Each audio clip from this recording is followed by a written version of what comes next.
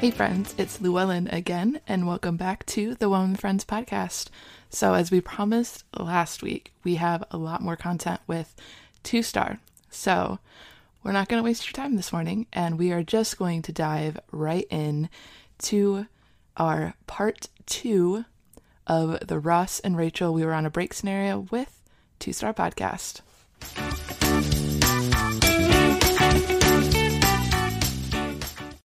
So what was in the picnic that Ross brought to Rachel's office? Well, he mentioned couscous. Yeah. And I was wondering, do you guys eat couscous? Is that a thing that you guys eat a lot of? Couscous. Oh, fancy. Yeah. Llewellyn, do you eat couscous? It's good, yeah. Or couscous? I mean, not on like a regular basis. But I've had it once or twice. I feel like it reminds me a lot of like tabbouleh and that like genre of food. Yeah, it kind of fits in the same family, doesn't it? Along with hummus. Yeah. Mm-hmm. Yeah. Like sort of in the Mediterranean style. Yeah. So if you go to any middle-class English barbecue, there will always be hummus and couscous. And the couscous will sometimes have little bits of like chopped pepper in it. It's very nice. Oh, that sounds delicious. What's your view on giant couscous? Unacceptable. I think it's just weird. It just freaks me out. I think regular sized couscous is acceptable. It's fine, but when you make it giant, it makes it too much of a chore. Yeah. There's no need. It's verging on. It's become something else by that point, hasn't it? Do you know what giant couscous is? I mean, the clue's in the name. It's just like really big lumps of whatever. Yeah, I'm looking at pictures just to try and get like a image of like how giant is giant. Oh, wouldn't it be amazing if giant couscous was the size of an apple? Yeah. Well, because I typically think of couscous as in like quinoa, where it's like kind of really tiny beadlets. Yeah. Yeah. So the larger ones. It's like when you have interesting. macaroni but big like penne, and you think, no, macaroni is small and glued to pictures by children. Don't confuse me by making it the size of a penne. Yeah. Interesting. It all tastes the same though, right? Yeah. No. It doesn't? No, because when you make it bigger, it can't hold on to the same kind of flavors, and then the texture is different. Have you ever made your own couscous? How would you even do that? I say made your own. They sort of sell it dehydrated, and you just put boiling water in it. Yeah, all the time. Yeah, well then, yeah, you have. You've made your own couscous. No, I haven't. I've put boiling water on it and waited. It's not making it. Of course it is. That's the same as saying that I make my own macaroni every time I pour hot water in good the hardened macaroni. That is not the same. That's cooking macaroni. That doesn't mean I made my own pasta. My children will they have like chocolate croissants for breakfast, and they go in the microwave for 10 seconds just to warm them slightly and melt the chocolate, and they insist that is cooking. They always say that they have to cook their breakfast. And it's good that way though. Yeah, but yeah, that you cook your couscous with your boiling water. Then you can put a squeeze of lemon in it, and but I bet Ross didn't. I bet he just bought some from the Middle Eastern section of the supermarket. Yeah, it looked like its own little container. It looks like he also had like a a baguette in there, and he brought an electric pepper grinder, which that is insane.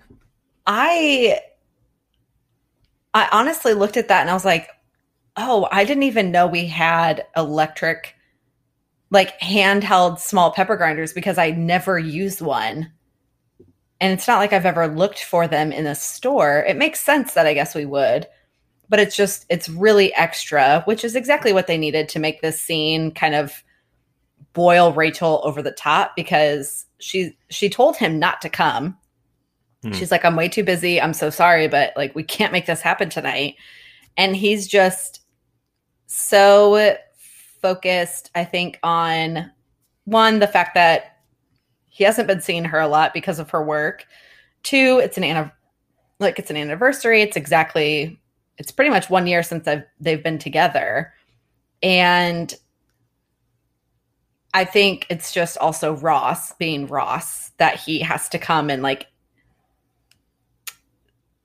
grab some like sense of control out of the situation, and thinks that he's just going to kind of disappear into the background while also having, time with his girlfriend, which, as we see, clearly doesn't work out. I mean, the flowers go up in flames again with the electric pepper grinder. She's on the phone with, the warehouse and the people that she ordered from, and trying to like get all this stuff settled. And she eventually just gets so frustrated because she's like, you're just not even listening to me. And he tries the classic pulling in somebody else into the conversation to try and justify his own way of acting. But she kind of shuts it down really quickly as like, no, I told you, like, it doesn't matter what my coworker says about the situation. Like, you're not listening to me. So they have like this big blowout at her work, which starts, it's really kind of like the tipping point, I think, for Rachel. And that obviously really quickly goes into back at the apartment, later on. We skip a couple scenes, but Ross is sort of waiting for Rachel to get home. He did kind of exactly what he told her to do. And she's got a pile of paperwork in her hands. She starts to address, okay, so about what happened earlier. And he automatically goes into this monologue of, I understand you were really stressed out. And she is like exasperated in this moment. She drops all of her stuff on the ground and is like, I was going to give you a chance to apologize to me. And this is where they get into the first part, I guess, like the first argument that they have over this 3, episode section.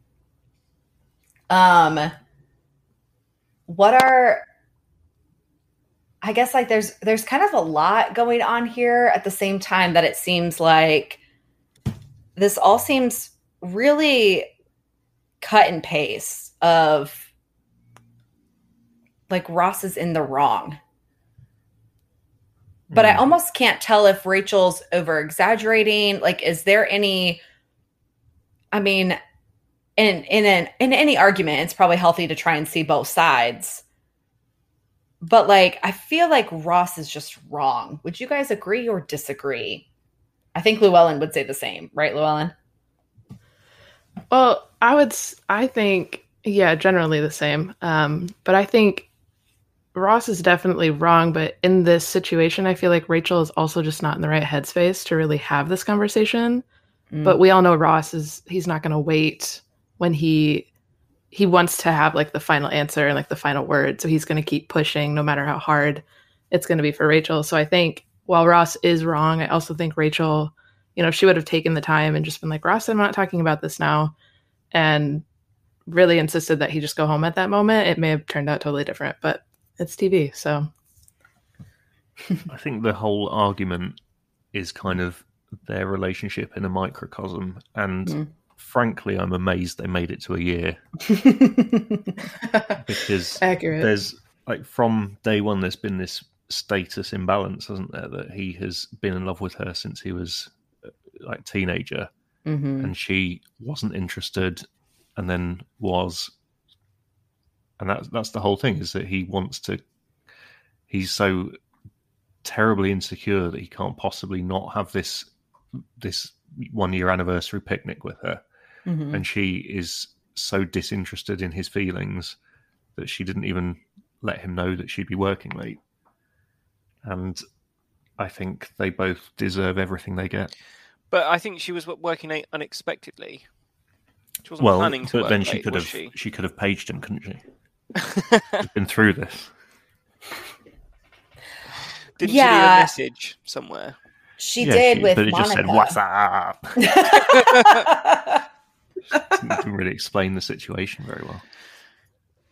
So I think Ross's idea of taking a picnic to her it's a really nice idea that somebody is busy and they don't have time, and okay, well, I'll do this and it's not taking you as much time. I think that the idea is a nice idea and could be viewed as quite a romantic gesture.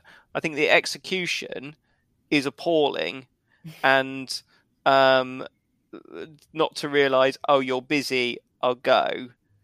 Yeah, I think that the lack of awareness, think, oh no, this isn't a good time, I'll just leave this here and I'll see you later. So there's an expression that I think about quite a lot, which is we judge ourselves based on our intentions and other people based on their actions. Yeah. And I think Ross's intention was to do something romantic, and that didn't work out. The execution was awful. But I think his idea was not an awful one. Yeah. I agree. I think it's really cute. It's a really cute idea. I mean, I've had that, and not even by a guy, but like I've had someone where I was like in the crunch time of getting like executing an event, and I didn't even have time to get my own lunch. I mean, I was like just crunching through everything. And someone took their own time to like go out, get me lunch, and at least get it to me so that when I could find like a couple spare minutes, I could like shove my face and keep going. And that's a really sweet, it's just really sweet when someone does that for you. But you're right. It just kind of start a fire on your desk. Yes. And it's interfering. It would have been fine if he would have actually been quiet. But then he sets fire to the flowers. He's electric pepper grinding for her meal. Like he gets there and says, I'm going to be quiet, and disappear into the background. And she sort of like tries to start working again. And then all of a sudden he's just as loud and obnoxious.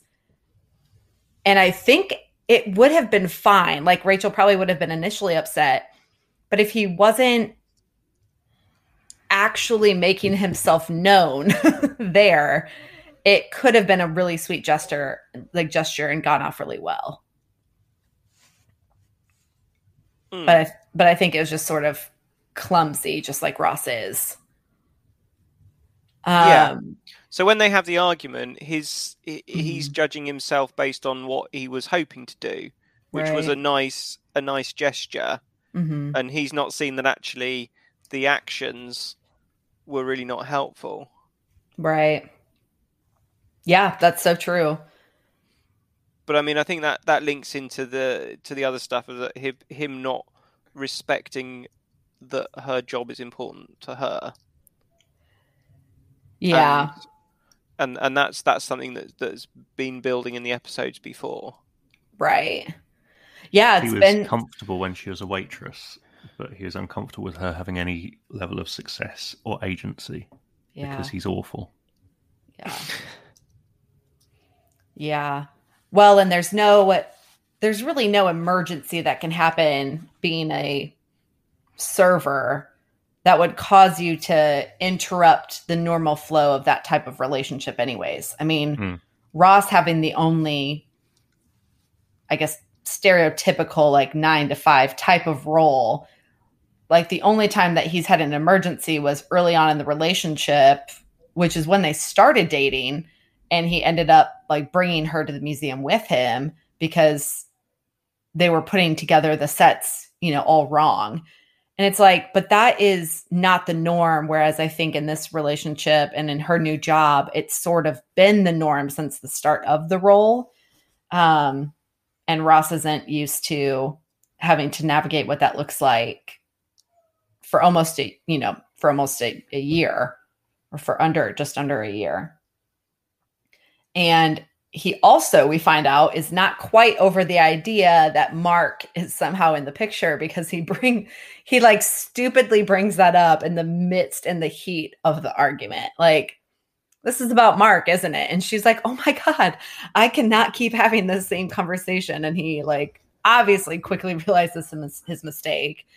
And it's more of like a funny, I think they add it in as like, this is a really funny like thing to add in, because what's the worst thing that you want to hear in the heat of an argument? Oh, you're bringing up either an ex or, in this case, Mark, who was never actually anything with Rachel, but Ross's perception of their closeness and working together always brought out his own insecurities. So they decide she's like, I think we should take a break. Yeah, let's take a break with frozen yogurt. Let's just cool off for a little bit. And she's like, no, from us. And that sort of like sets us up for the storyline of him and the girl at the bar. I think what's so interesting is that the way they introduce her is more from the Joey and Chandler perspective, but she ends up being like low-key obsessed with Ross. Like, as soon as he showed up in the bar, she's like, oh my gosh, the dinosaur guy. And she's like all over him from the beginning, which I thought was just a weird way to introduce her into this storyline. But it's really proximity, the only one that makes sense, that would make it so awkward, because, they had her have so many connections to the guys themselves. I just thought she was sort of like a left field character. I think it makes more sense for her to be introduced that way than it just being a random person. As if it had just been that he just hooked up with somebody in the bar. Mm-hmm. I think you would have assumed that he was doing the chasing. So I guess it makes sense. But I mean, Joey and Chandler must have been really. You wouldn't ever want to lose out on a girl to Ross, would you? That would be embarrassing. It probably would, but when they show her in the bar with them and she's talking about different copiers, yeah. I think based on their response, I think they're sort of like realizing how uninteresting and like eccentric she actually is for them specifically. Which I guess in a way makes her perfect for Ross, doesn't it? It kind of does. It kind of does. Because what I think Chandler says, and that's the only color that comes in, as if like, this is all we've heard from this girl all night, is about like her job and copying paper. But yeah, so we find out that a thing that I wonder is it really that hard to make an image 400% bigger? Like, I wouldn't think 400% would be absurd. Well, I know it's 25 years ago, but he goes into the shop and he says, "Hello, I'd like this picture of a dinosaur to be 400% the original size," and they say that's just not possible with the technology we have in 1994 or 5. And you think, well, what? It's not that doesn't sound hard at all. Well, in her defense, you don't know how big the picture. You don't know how big the original was. Maybe he came in with a picture that was like 4 feet wide to start with, and they said, "No, they don't make paper that big." Well, maybe. Yeah. I mean, how big the like? Is there any evidence of how big the original was? Well, we don't know because it's only an anecdote, isn't it? But that's the thing, is I even don't think it's actually that difficult. You say the maximum size that this printer holds is A3. So if you want an image that big, we're going to have to do it over 4 sheets. and then tape Glue them together. together. Do you think? And he will then, say that is acceptable. You wouldn't say But this is then- impossible. You've got to find a way. Let's Ross it. You think, So then are you what? saying that it wasn't a technical limitation, it was a policy limitation, and maybe she had to get on the phone to head office, or she was I having to think like it find was- out the secret Xerox codes that would make the machine do this or something? I think it was not a technical limitation. I think it was a lack of imagination. Lack of ambition. Lack of ambition and imagination. Yeah. Yeah. She just had to dream bigger. In which case, Which does tie into her character of being Yeah. very, very kind of by the book in terms Mm. of photocopying. but then processes. Ross, her dream man, coming in and helping her break free of that rigid structure. Yeah. Mm.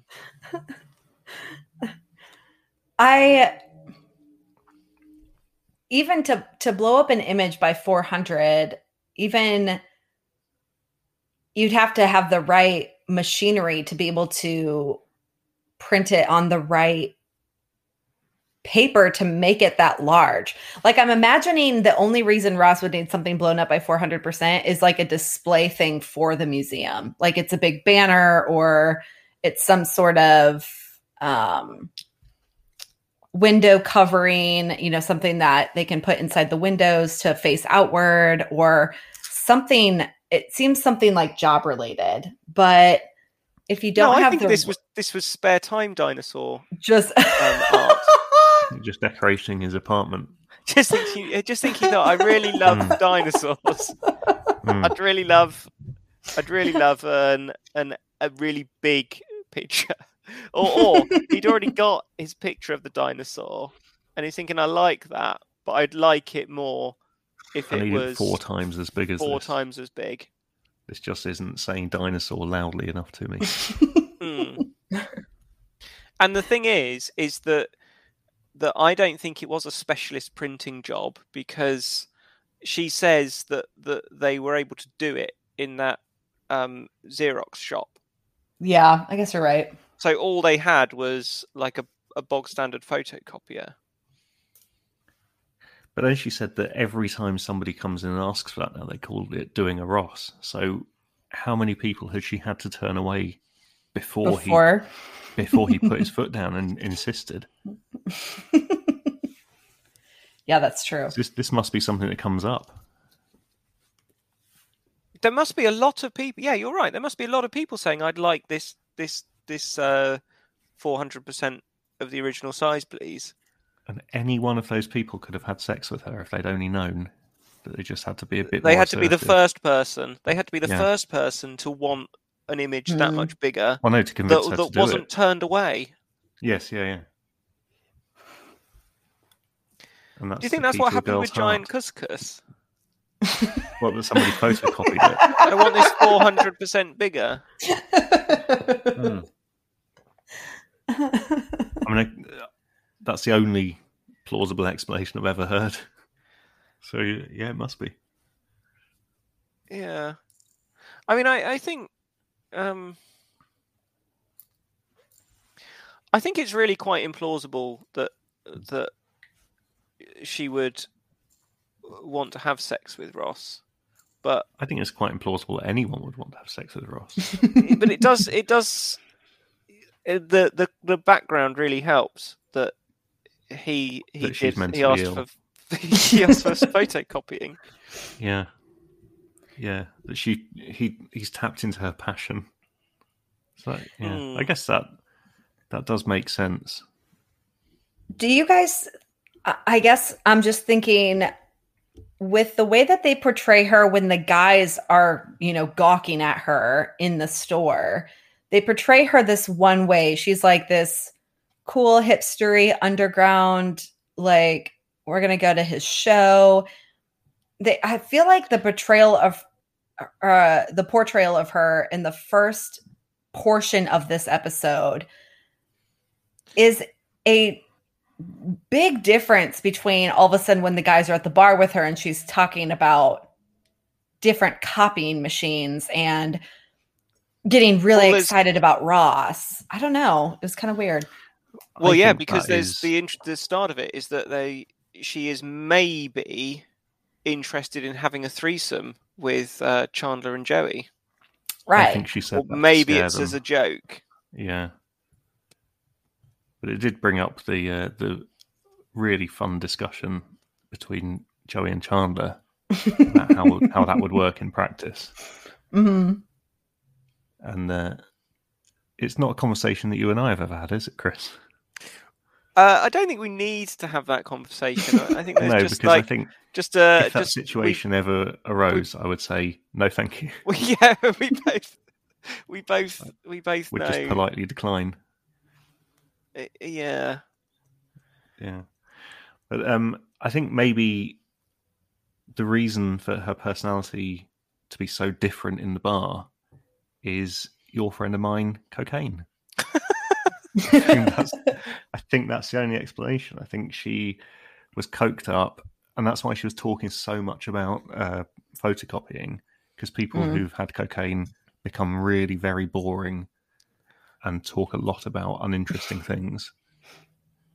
Which is why I think it's good that I've never had cocaine, because I would become insufferable. I'm bad enough as it is when I'm drunk. But then that maybe shows her enthusiasm for Ross. Yeah. Yeah, that's She's in true. an altered mental state.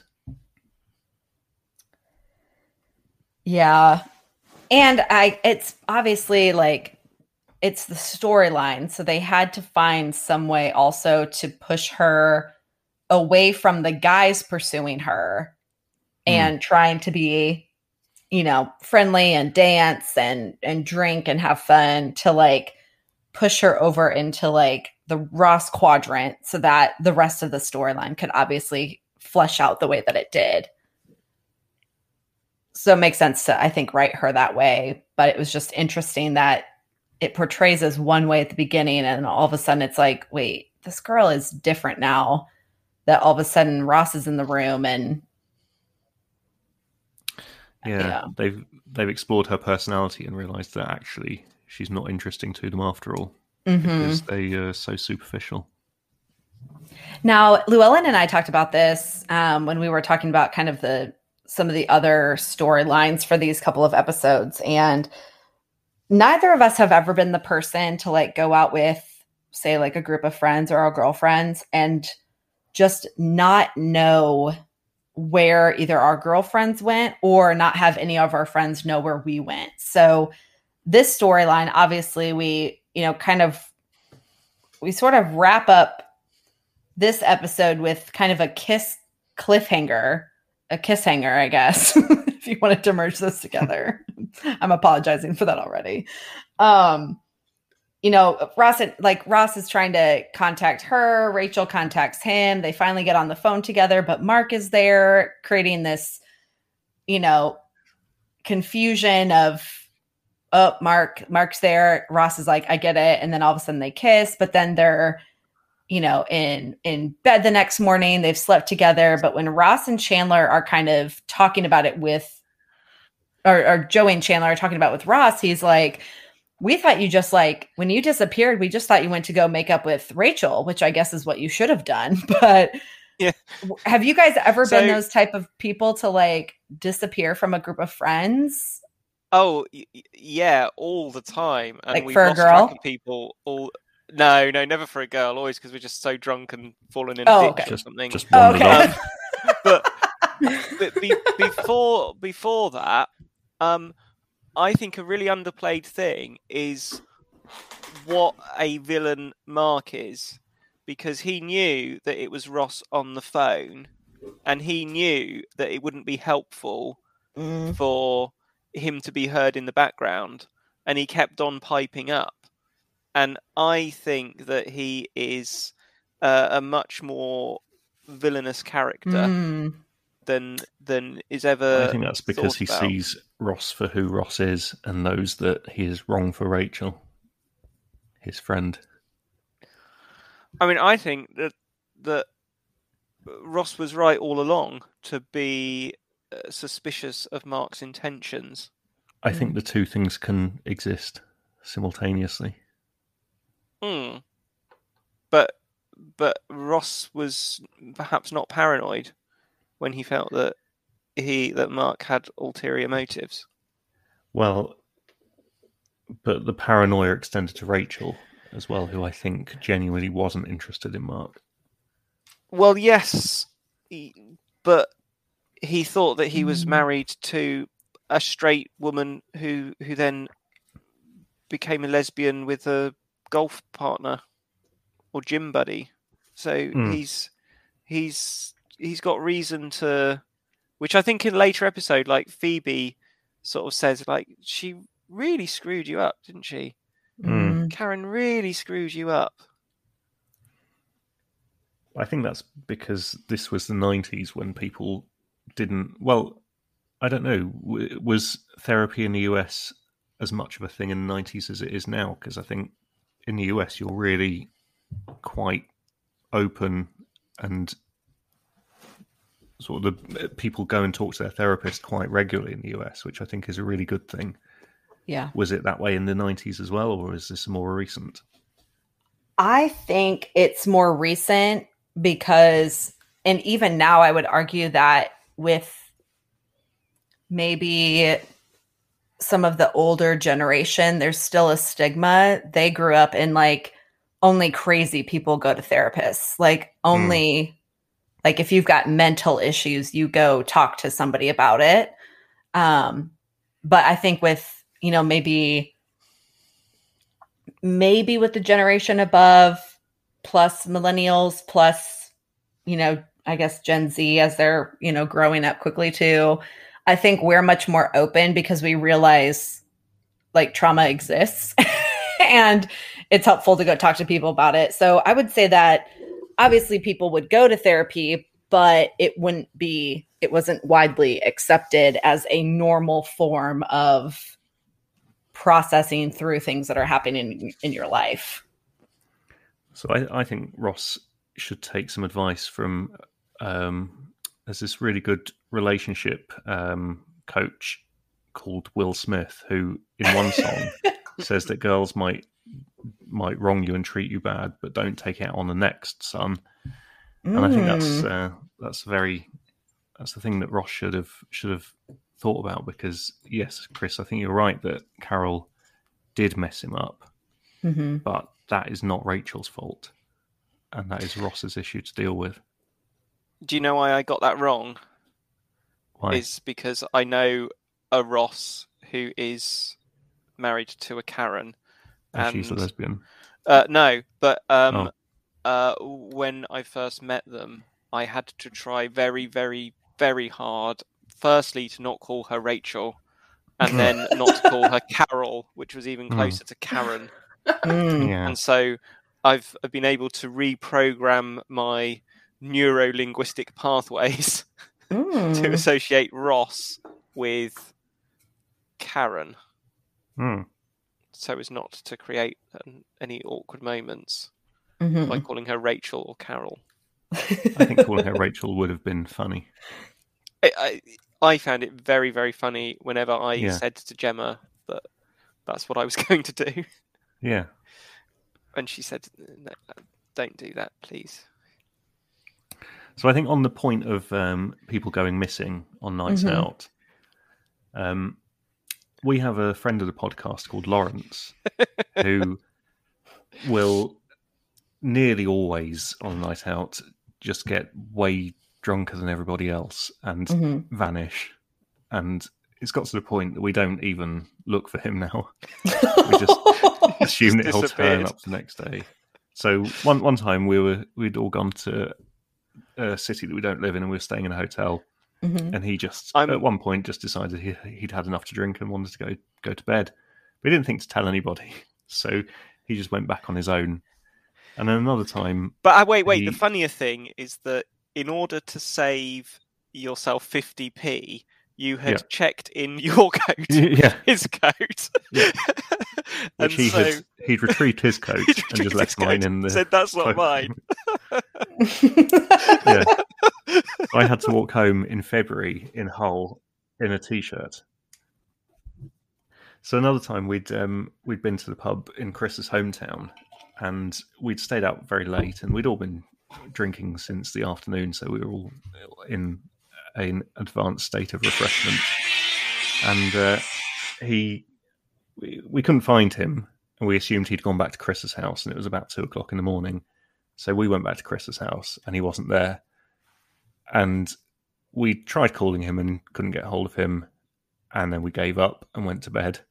And he returned home at about 7:00 the next morning because he'd found an upstairs in the pub that we were in, and this upstairs had some sofas, and he'd thought, well, it's nice and quiet up here, I'll just have a sit down for a minute, and then he just went to sleep. So if I'd been out with Ross, having sort of been in that situation before and he had disappeared, I would have just carried on with my life. And I think it's understandable. I think Llewellyn and I just listened to too many true crime podcasts. Well, yeah, I was going to say, I think it's probably very different for women because you would immediately assume, based on all of the evidence that you've been presented with throughout your lives, that your friend had been raped or murdered, which, yes, because of our male privilege, isn't a thing. That I think the worst that could happen to one of our friends is maybe they could have a fight and be punched and had gone home crying. So, yeah, come back with like a black eye. That's a very different thing for women, and if a female friend had disappeared, then yes, I would be very worried about them, and I wouldn't just kind of go about my day. Yeah. Well, when it's interesting to see, like, in the playthrough of the next morning when like Ross is in bed, he kind of wakes up, he sees that everything's like, he's alone, there's no one in the room, everything's quiet. He like kind of settles back into bed, and all of a sudden she comes out of the bathroom because it's clear that she has just taken a shower, and he sort of does this, like, he like pops up to attention in bed under, the covers, and is sort of realizing that sounds a bit rude. Well,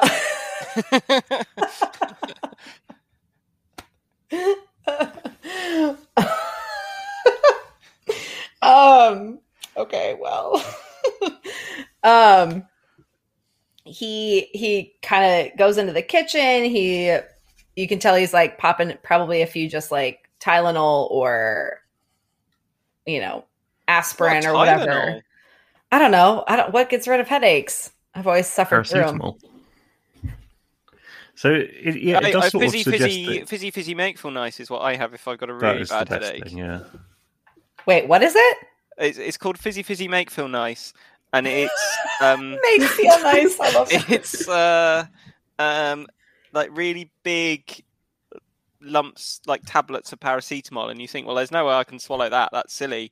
But you put it in water. And it is effervescent, and it dissolves into the water, and it's all fizzy with maybe bicarbonate of soda. Okay. And that's the best thing ever. But for some reason, I never keep it in the house. I just have to have boring paracetamol. Oh, okay. It sort of suggests that Ross was very drunk the night before, but we hadn't seen any evidence of that, had we?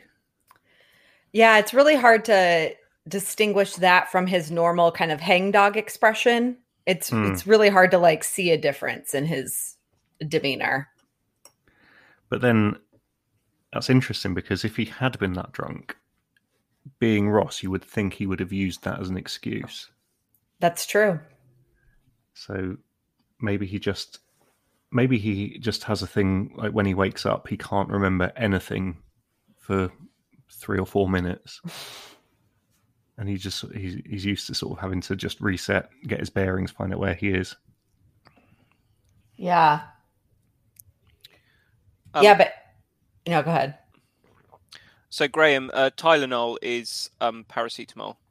Oh, okay. It's just what it is called in America. Oh, yeah. Sorry, I didn't realize that's what you were asking. I would have cleared that up for you. Never heard of it. Okay. I knew the word, but I didn't know what it meant. Okay, got it. Yeah, so he's like popping these pills, and he realizes he's got a message. We know it's from Rachel because she had been on the phone, throughout the night, calling to see if he was home yet. Shouting, "What's up? What's up?" And she says, "Hey, I feel really bad about everything that's happened. Like, I don't want to get back together over a phone call. I really want to see you. I just think this is stupid. Of course, I want to work on this and keep us and all the things. So I'm going to swing by work before 8 or like by 8:30 on my way to work." And that's nuts in itself, isn't it? I mean, who goes to see someone before they've been to work? Okay, but at the same time, 8:30 is really not that early. I guess. Ross must live close to where she works. Mm-hmm. Because what was she expecting to happen? Because she must have to get in for 9. That's what I was thinking, like a 9 to 5. I guess it does make sense, but she thought she'd have 10 minutes with him to make up. Yeah. But they live in New York. I mean, a lot of times the train rides themselves take forever. Yeah. She hasn't thought this through, has she? Not really. And she could have turned up with breakfast, couldn't she? She could have. Yeah, maybe she was going in at like 9:30. I don't know. Yeah, a peace picnic. Or maybe she had time off in lieu because she was there so late the previous day. Oh, like a late start. That's a great point. Could be, couldn't it? Yeah. But then she was making the assumption that he would as well. That is true. Also true. Or maybe being in a museum, he starts later anyway. What time do museums open? There's just no way of knowing. Yeah. I mean, a thing that has occurred to me is why didn't she page him the night before?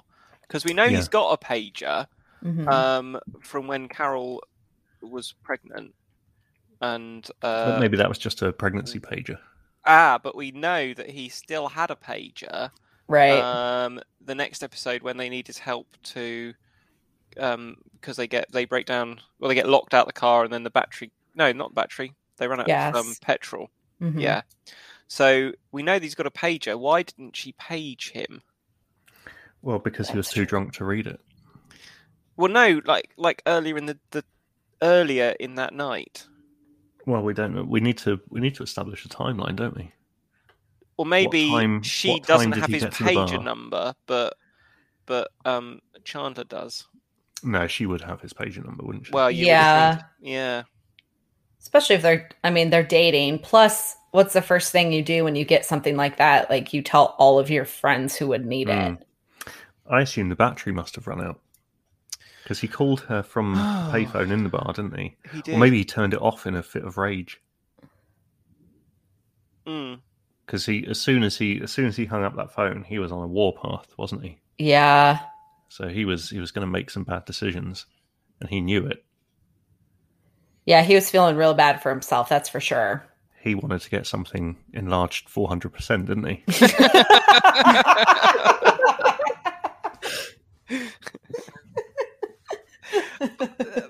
I don't think he did. I don't think that was in his mind. I think he was just. I think he was just upset and a bit lost. She took advantage.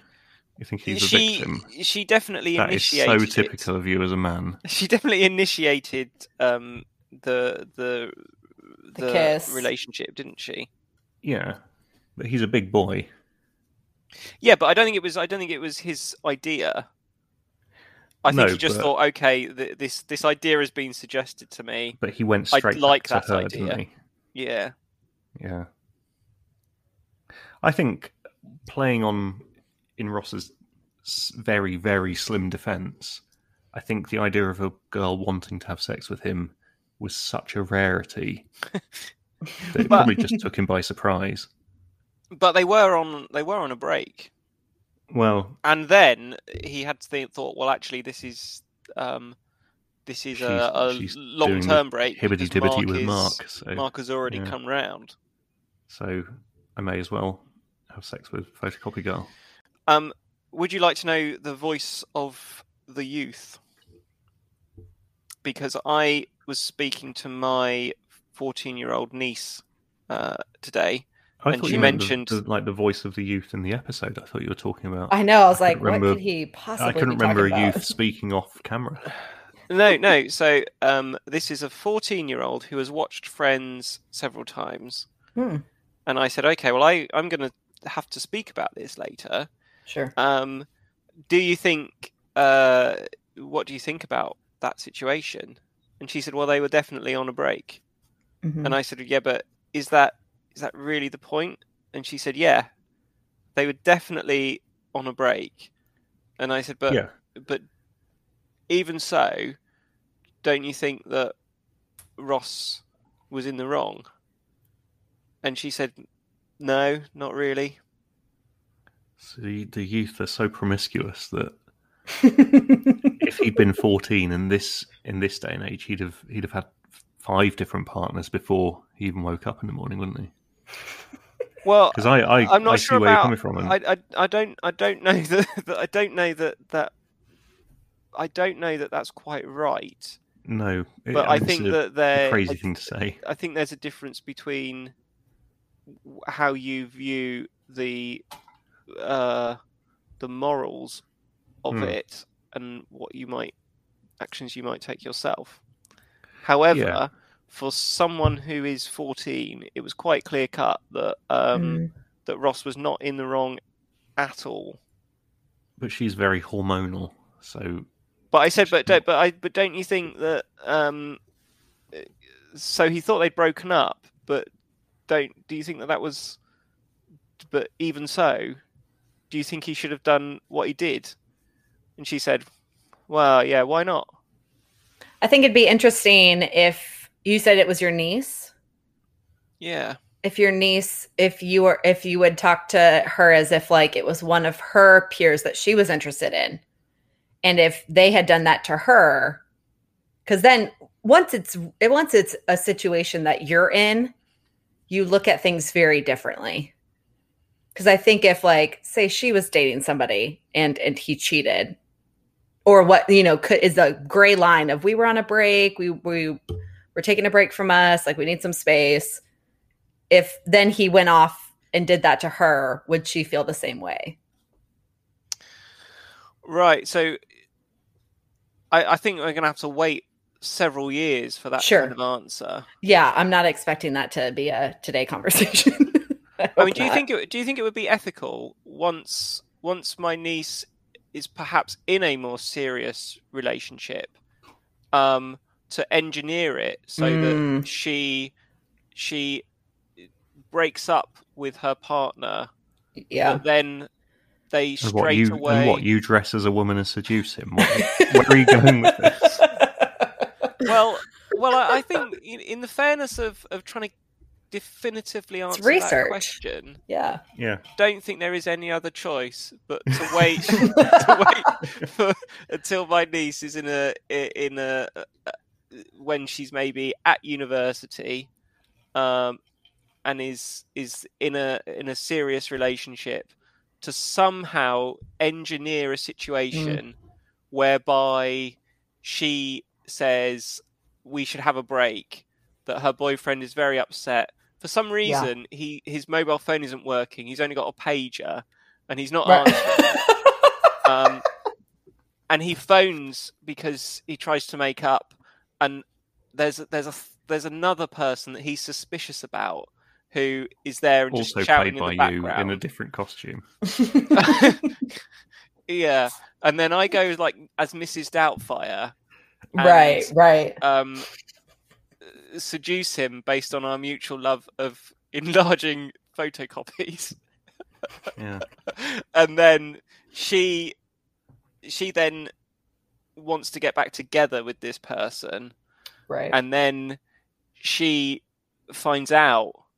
And then I pop up from behind the sofa and say, "What do you think now? You told me that you said it was fine. Okay 5 years ago. What do you think now?" Haha. I can't see any alternative. Yeah, I think it's a very clear answer. You're on a path now. Okay. How big is like the Patreon funds for the One with Friends podcast? Because this kind of project could take I need a lot of significant weights. amount of resources because I'm going to have to go into hiding. I'm probably going to have a certain amount of cosmetic surgery. You might have to Surgery. fake your death. Because might otherwise have she'll to say, fake my- Uncle Chris, what the hell are you doing? Right. Yeah. Her Her response might be a little bit confused. Like I say, do you still agree? And she'll say, what? I say, What? Chris, I thought Agree you with you what? died in that car train accident. I go, do you still agree? And she'll have no idea what I'm talking Your about. friend Graham spoke at your funeral. Was he in on this? Yeah, it's real intricate here, isn't it? Yeah. We don't have a large existent Patreon. Right now, our lovely mutual friend Beth is really the only one that believes in us, I think. Well, Yeah. I know you're that going to feeling. have to say you're going to have to up your contribution I to guess we several £1,000s a month because Chris has got we're a whole gonna- double life he's going to have to lead. we're going to have to take a deep dive into this. He's going to have to fake his death in a couple of years' time, and then go She'll into be- hiding, and then do She'll be listening. and do really extensive plastic surgery Mhm, because in 5 years' time he's going to be 44, and But he's is- going to have to seduce like Oh, a God. 20-year-old probably heterosexual Right. cis male. Mhm. So that's going to be a stretch. I think if you bleach for your him at hair, the you'll be moment. okay. I mean, The problem with the plastic surgery is if it's too extensive, then when you pop out and say, how do you like it now? The first thing she's going to shout is, who are you?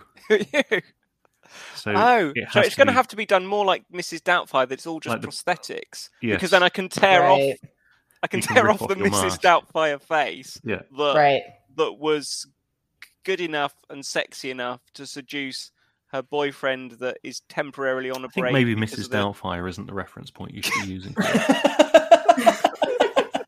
Well, it's awkward you say that because that was the accent I was going to use. Yeah. Hello, I mean- dear. Few men can resist, I suppose. Do you like the photocopies? I also think that faking your death isn't going to help because I think she'd be so overwhelmed by That's true. realizing that Uncle Chris isn't dead after all. I think you're going to have to lead a double life. Yeah, I think so too. So you're not going to have time for that with your current job. So the Patreon fund is going to have to cover your salary for at least 6 years, Okay. which luckily, as a public sector worker in the UK, is very, very small. So, Well, I am a locum. That does. okay. Oh, you're in my then favour. we're in trouble But now. I'm- We're going to have to. I'm screwed on the pension. Yeah. But Oh, no. so what is this double life going to entail? I'm going to have to start working as like a sexy librarian Mhm. Hang on, at the university that I think. So I've got a cover story for meeting And my what do you think he's niece's going to say? I want future. this book to be 400% bigger. It has to be a Xerox shop, or it's not a controlled experiment. Right. Okay. So what we're going to have to do is we're going to have to predict with great accuracy which university my niece is going to go to, or somehow engineer it so she goes to a university of our choosing. I think We the then boyfriend. need to predict I don't know what why you department can just this boyfriend is going to be in, so that I can get a job on the admin staff of his course. Chris, I or think you're her complicating this a lot. I don't think you have I to can't start. think of any simpler way. I'm I doing don't this think in you as have to simple way as possible. I don't think you have to start second lifing until she's actually got the boyfriend, and then you become someone. Well, I think that you can't. I think the boyfriend is too much of a variable. I think you need to plant somebody in that role. So I'm you not need to comfortable befriend. doing that. No, That seems wrong you to need me. to befriend another 14-year-old boy who's going to be interested in this life. All of your that you plans set out where for I have him. to befriend 14-year-old boys, I'm very uncomfortable with. Well, you just have to say, befriend a 14-year-old boy and convince him to get into a relationship with your cousin. My niece. No, your niece. Sorry, that's It's even getting worse. complicated. Yeah, I'm increasingly uncomfortable about this. and it's So, far too I'm- inappropriate for me to suggest that we use our useful idiot friend Dan for this because of the age difference. But maybe she could have a celibate relationship with him. No, That I don't wouldn't like work. this at all. No, I'm happy to discuss a hypothetical situation when my niece is 19, whereby we engineer circumstances to put her in Rachel's situation. You're I'm less fine with interested in that. pimping her out. What? No, You're less comfortable with that as a solution. I'm not. Is that I'm what you're not saying? comfortable with engineering a relationship, albeit celibate, with Daniel right now. I think that's absolutely fair. He's So, he's a good catch. I do. Would you not want him accept in your that- family? I'd like him in my family as my husband, Yeah, fair enough. and he just won't sign. He just won't seal the deal, will he? Yeah, rude. It's rude. Okay. Maybe now I've got a robotic vacuum cleaner, he would agree to it. That could be the missing piece. It could be the missing piece. Yeah. Maybe I should So- Mrs. Doubtfire him. and then seduce him, and then what? See how he liked. I don't understand how that would help. Well, if I were to Mrs. Doubtfire Daniel, then I would just try and keep that relationship going as long as possible. Him thinking that I was a lovely old Scottish lady. Yeah. But I'd say I had to visit my cousin in Arbroath to come back here to maintain my double life here with my wife. I think she'd understand. I think she'd be happy to Say, what are you doing? to second you out. Well, after lockdown, where I've just been here all the time, I think she would probably quite like it if I mysteriously disappeared for several weeks at a time. And married another man. Yeah. Yeah. And she doesn't like it when I do accents here. So I think if she felt I could get it out of my system whilst being married to Daniel, pretending to be a older Scottish lady. Yeah. In an also celibate relationship. Oh, what? Why is my relationship with Daniel celibate? Because it's a relationship with Daniel. Right. But I do think that you're right in framing the whole "we're on a break" argument in that way, because they focus so much on him shouting "we were on a break" when that is undisputable. But it's such a simple comeback to say, yeah, but that doesn't make it okay. And any right-thinking person would say, yeah, they've got a point there, Ross. You were being a real dick. But the youth of today is on Ross's side. One youth. No, it's not a good sample size. She speaks for the whole youth. For all the youths. For all the youths, yeah. They're like the Borg. They speak with one voice. I feel like they actually did a really great job within the argument that essentially takes up half, if not more, of this specific episode. They had a couple different, I guess, ways of explaining and talking through the how are we in this situation. At one point, Ross is saying that their definitions of break mean two different things. Rachel is like a break, but we're ultimately like still working through things. Whereas Ross's definition was that means we're broken up. And that means like I'm free of any of the obligations to what you would say is a closed relationship. They talk about like, you know me, you know my character. If I didn't think you weren't out with Mark, you know that I wouldn't have done something like this. So it's more of Ross defending or trying to bring up and, you know, stakehold his claim to the fact that his character is, it's all about Rachel. Do you really think that if I didn't think that you were sleeping with Mark at the same time, I would have slept with someone else? So they, a lot of victim blaming there, isn't it? Yeah. Well, and Ross Isn't Yeah. Isn't Ross the victim? No, Ross paints himself as the victim. Well, maybe he's right, but he isn't. but what was Mark doing there? Come on. Yeah, correct. Correct. Yeah, Correct. it's definitely a sticky like situation. Mark comes over, they have Chinese food. Nothing untoward happens, but Ross calls at like the most inconvenient time. I will concede that Mark being there wasn't helpful for the situation. Oh, for yeah. Ross to say that is the cause of it, And also his actions did not help. well, I think his actions were the cause of it. Yeah. Yeah, it's almost like you could probably pivot the entirety of where things went wrong, not on the fact that they were or were not on a break and whatever their definition of a break was, but the fact that when Ross called, Mark very clearly was in the background.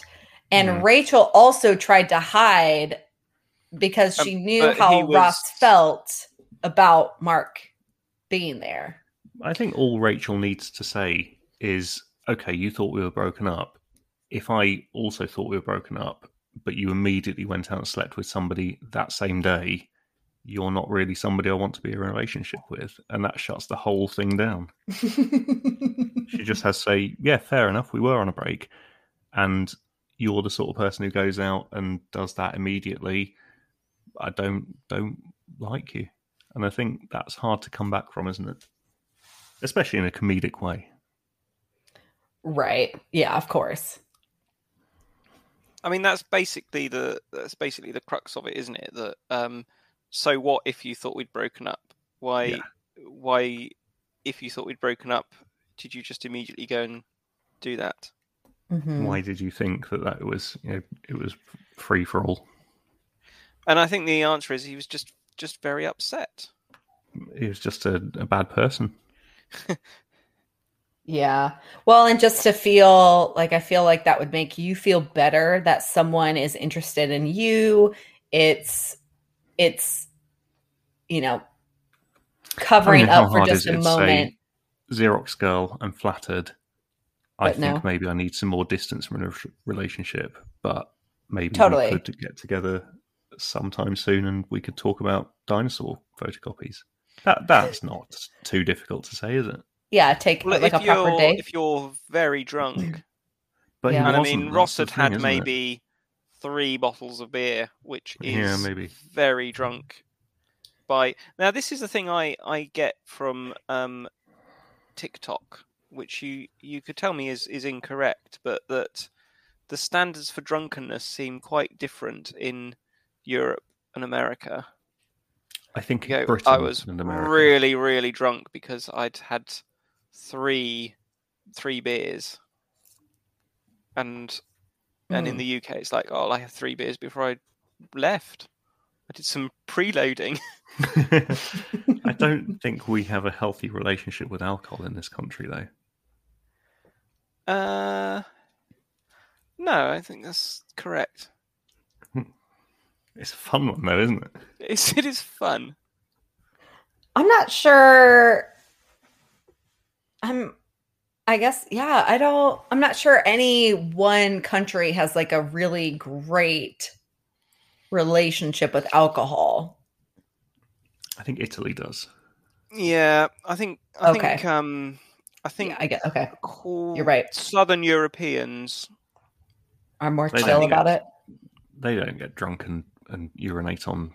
Well, they do, but everyone that's what they do when they're sober, so it's fine. Yeah. I think Southern Europeans, I think they're yeah.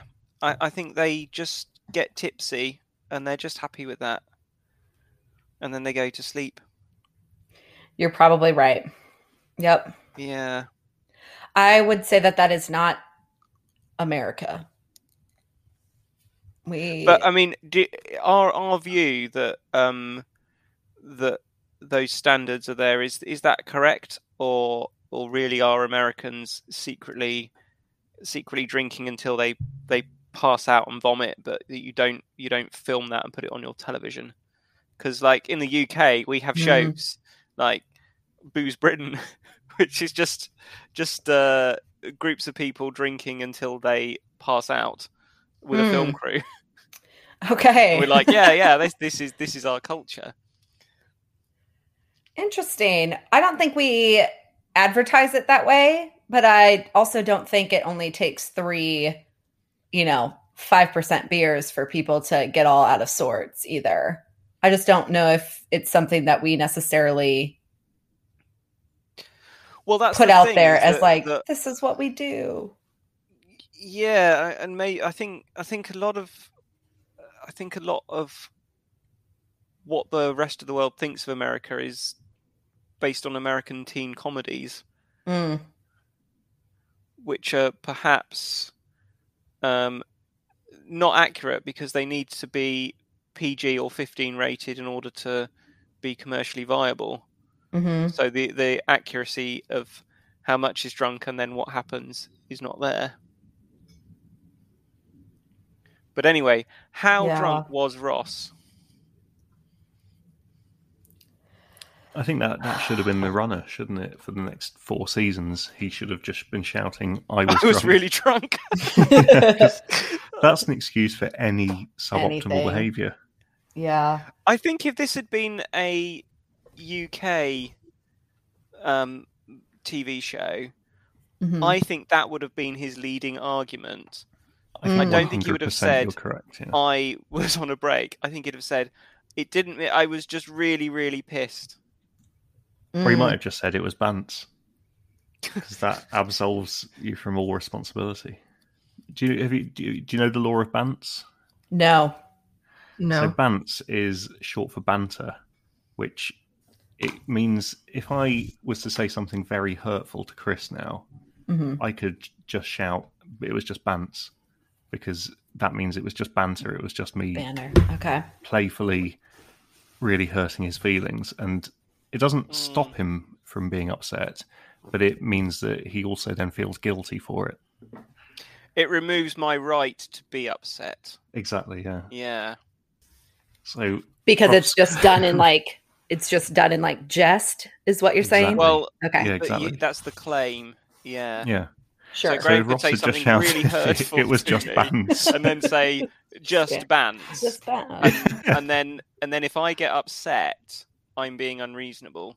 Yeah. Okay. Legally, it's a very clever tactic. Yeah, the Bants clause. If he'd just invoked that Bants clause, and that's why Friends could never work as a UK sitcom. Yeah.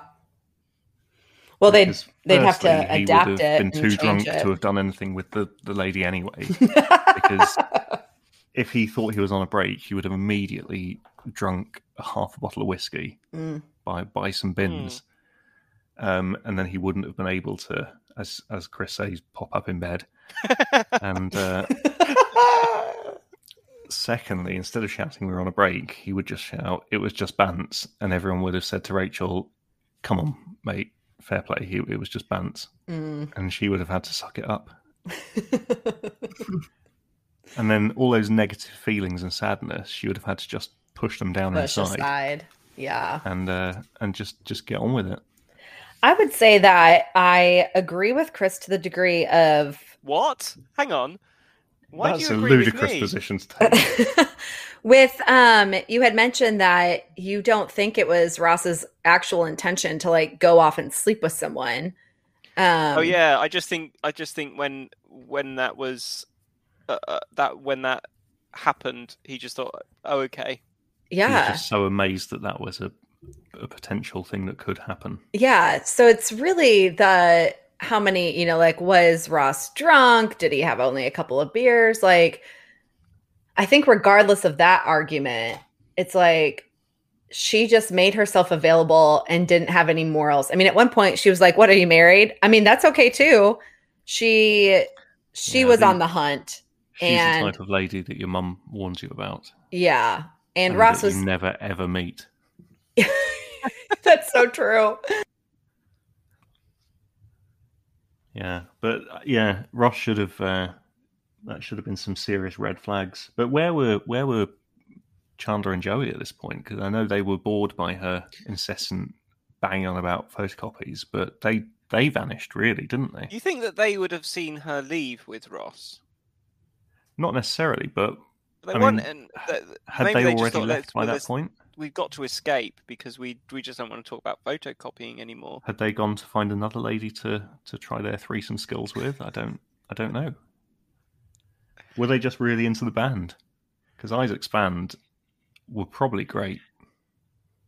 You think what kind of band do you think Isaac's band were? I think a kind of reggae hard house infusion. Based But on I think they would have been chilled like way. Jamiroquai. Yeah, maybe. No, because that would be awful. What about like Eagle Eye Cherry? He had that one song, didn't he? There might have even been a second song. Yeah, but we don't talk about that. But I think no, I mean, maybe I'm if going to the band double had been down. I think better- it would have been Jamiroquai. Okay, but if the band had been better, then maybe Ross would have been more distracted by them than by the girl. And so maybe it's the band's fault. maybe. I think it's Ross's fault. Yeah. But I don't think we should blame him. That's a position I've just decided upon without realizing that that's what I thought. But See, now there's nothing you can do to remove me from this. The problem with it's you his fault, is you're but always, he's not to blame. You're always focusing on how all humans are fundamentally flawed and nuanced, and that doesn't really play well with me, who wants... Ross was a bad egg in this situation, and you can either be a good egg or a bad egg. There's no in between, and Ross was a bad egg. I don't think he was. I think he was he was an upset egg. I think he was a drunk egg, and I think he was an egg that might have made a bad decision. And do you think all of those things make him a good egg? I think that those things do not make him a bad egg. That's not what I asked. So I think Joey and Chandler have been bad friends here, because I think they should have seen what was happening, and they should have taken Ross to one side and said, "You are about to make a very bad decision. Yeah. We are taking you home." Yeah. Yeah. Well, what's interesting is later on when they're talking to Ross about the whole situation, and they're talking to him about, you've got to find the trail. It's like they make it seem like or bad advice. They make it seem like Ross disappeared. Yeah, exactly. When actually they were the ones who'd bailed. Where'd they go? Yeah. Yeah. I think they went to get some falafel. Because you can do that in New York, can't you? You can get falafel from... Maybe they'd heard about this new giant couscous and thought, "Wow, I cannot believe it's that big." Yeah, but they gave him bad advice, but as his friends, the only advice they could have possibly given. Well, this is the thing: is that do you think that the act of being I don't think unfaithful is quite the right word, because he was on a break and he had thought they'd broken up. But do you think that what he did was worse than trying to cover it up? I think what he did was worse, but the covering up made that even worse. Yeah. And Yeah. Do you think it But- would have been better if, when Rachel came around, he'd have just opened the door and said, "Oh, hi, Rachel. This is my new friend. He's just leaving." Because she was cross that she was there, wasn't she? So what did she expect? Yeah. Maybe he could have. I think it was pushed the out window or the something. overlap. Yeah. Yeah, I he mean, should being have been upset upfront doesn't at that point necessarily and need said, to follow logic, does it? "Hang on a minute, we're still on a break until this young lady has left. Right. As soon as she's off the premises, break is over, and we can resume our loving relationship." I cannot end the break we're on at the moment because Yeah. there is another woman in my flat, Yeah. and I don't want to get caught out on a technicality. Right. So I And would she like wouldn't to Yeah. escort her off the premises before we get back together. And she wouldn't have liked that, but by her own admission, she would have had to accept it. Yeah. Yeah, I think it's the lie itself is what made it convoluted, I think. I think he should have been more honest, because it's always when you find out that they've lied about it, it always exasperates an issue. Because he could have just said, "Oh, this lady took advantage of me. Rachel, defend me." And maybe it would have been not okay, but So thinking in Ross's situation that he's going to tell the truth, Mm-hmm. does he actually have the opportunity to tell the truth? Like, at that very well- point in time, he could say, "Yes, I would like to get back together, but before we do that, I this think is what's not. happened." I don't think you could do it then, but I think you would maybe need to, like, say later that day. But he then doesn't actually get the opportunity because of Well, he doesn't. He doesn't get the trail. opportunity because he has gone to cover up the trail He's run instead. around. If he had gone straight to Rachel, perhaps she would have been more forgiving. Not forgiving, but maybe she would have said, "Well, you haven't made it worse by trying to cover it up, at least." Yeah. But I mean, I think that He wasted valuable grovelling time, didn't he? Okay, perhaps a better thing he could have done would be to have said, please don't say anything, because I need to be the one that To tell tells her. Yeah. And I would think have been- if she'd have overheard him saying that to Gunther, then that would have been less bad. I But think the rage was already there. yeah, And how do you I don't think know Gunther told her? why he wouldn't have told the girl. I mean, logistically, Rachel would have had to leave his apartment to go to work, and she would have still been behind the door. So he could have squashed it right there and be like, "You can't tell Because he anybody hadn't about thought this." about that. Had he? yeah, That 'cause- he hadn't occurred to him. Yeah, I guess 'Cause, it was Joey and Joey Chandler and that Chandler brought it hadn't up. mentioned the trail, yeah. So Yeah. really, it's Did he call Ross's in sick fault to for work not, or what? I don't. Because Yeah, surely he should have been at work personal at this day. point. Well, maybe. and Rachel just sitting in the cafe, Maybe she was on her lunch break. maybe. Really though, it is Ross's fault for not being more practiced at adultery and deception. Oh, no. But had he No. actually practiced being unfaithful, he would have known on the morning to say, "Please don't say anything about this, not even to that weird guy that you work with, because I want to shut down the trail before it even starts." Yeah. And also, how incestuous is this city that his sister works with Phoebe and lives with Gunther? I mean, that's I know. quite New a York small is a circle, really isn't it? pretty- small place, though, isn't it? a Famously pretty tiny, short It's not a trail. village, is it? Yeah. It's Yeah. a short trail for sure. Yeah. I've heard that when they call it New York City, it's kind of like an in joke. It's ironic, and when they say village, that's more accurate. Oh, because there's only It's- 50 people living There's there. only 50 people living there. Yeah, Yeah. Okay. famously, it's tiny Yeah. because it's new. Anything that's new is kind of they're still trying to get up and running. Right. So it's a really very small place. There's only one coffee shop, for example. Yes, that's true. Yeah. Well, no, because in the next one they say there's another coffee shop and it's really close by, and then they say, "What, closer than here?"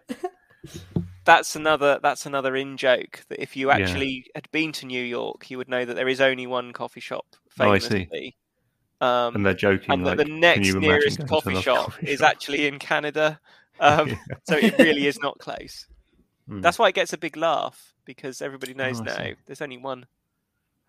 So when they have the big argument, there's one moment that I thought got a very small laugh from the audience, and I think it deserved a lot more when she said, "Where were you trying to put it? In her purse?" That made me properly laugh out loud when I watched that again. And of course, the friends are in the other room, and Phoebe, being, Phoebe, is like, "Where did he put it?" Yeah.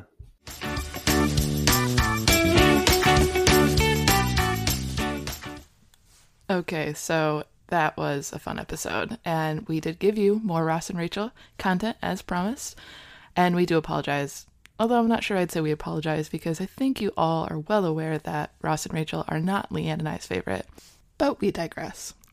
And we did have a good time talking to Two Star about this and getting their input on the whole situation. So we do have one more surprise with you, because our conversation with Two Star didn't just last 2 hours. No, friends, it lasted 3 hours. So next week, we will conclude our conversation with Graham and Chris from Two Star Podcast for you guys. So you do not want to miss it. And we will catch you guys next week on the Woman Friends Podcast.